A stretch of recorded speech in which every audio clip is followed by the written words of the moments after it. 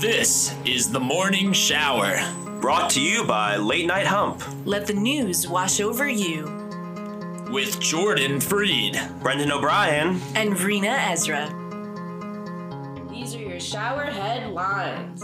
Lobbyists for Facebook and Google threw their weight against new U.S. legislation that seeks to aid struggling news publishers by allowing them to negotiate collectively against the tech companies over revenue sharing and other deals.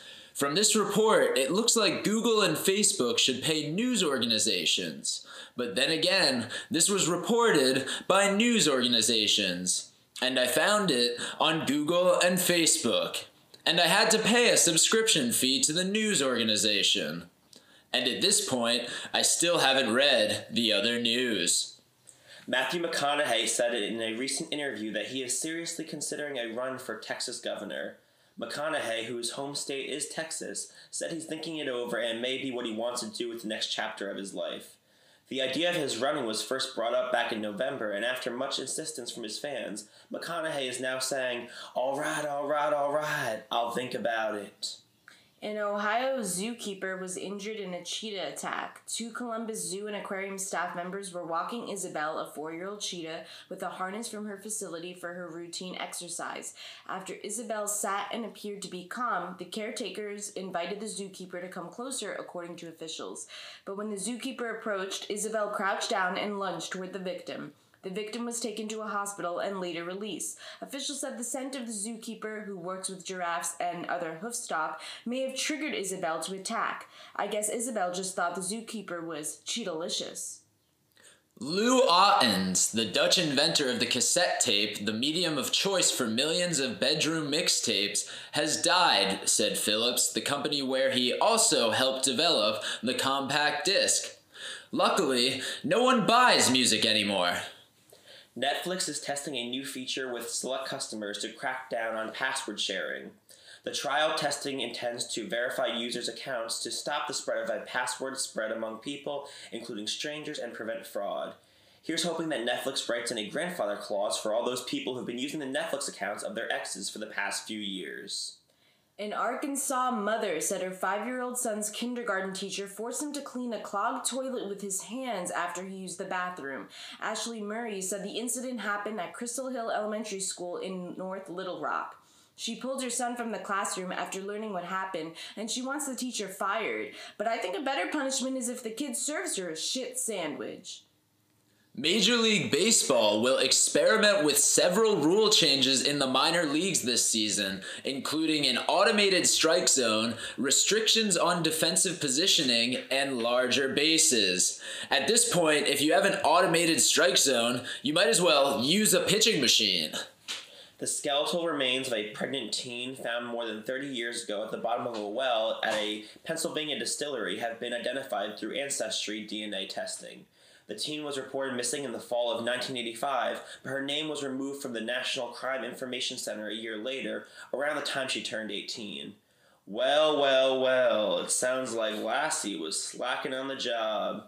What's that? 30 years and you didn't find her, girl? Give me your badge. You're off the case. Get out of here before I take you out back.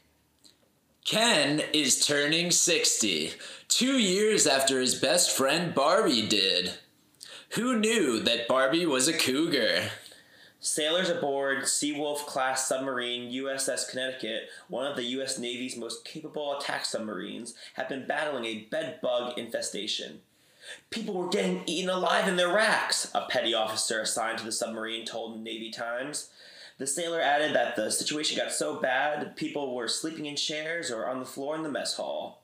This power struggle has certainly gotten out of hand as one of the bedbugs was reached for comment and was quoted as saying, "I'm the captain now." 1 year after the nation was brought to a near standstill by the coronavirus, President Joe Biden pledged in his first primetime address to make all adults eligible for vaccines by May 1st. Hey Biden, my birthday is on April 5th, so could you let freelancing stoners who used to smoke tobacco out of a bong qualify soon so I can rip hookah and share appetizers with my buds? The owner of a scuba diving boat that burned and sank off the California coast, killing 34 people, has sold off his 2 remaining vessels. The boats were sold on the pretense that they can dive deep into the ocean if you burn them right. It could become a crime to taunt a police officer in Kentucky under a bill that passed the state Senate on Thursday. The measure was filed months after Louisville, the state's largest city, became the site of huge protests in the wake of the police killing of Breonna Taylor. The bill passed the Republican-dominated Senate 22-11 and now awaits House input. Under the legislation, anyone who accosts, insults, taunts, or challenges a law enforcement officer with offensive or derisive words or by gestures or other physical contact that would have a direct tendency to provoke a violent response would be guilty of a misdemeanor and may face up to 90 days in jail and fines. Not a high price to pay for the ability to call a cop a piece of shit to their face. Thank you for showering with us. Lather, rinse, repeat every day before noon. Scrub-a-dub-dub at latenighthump.com.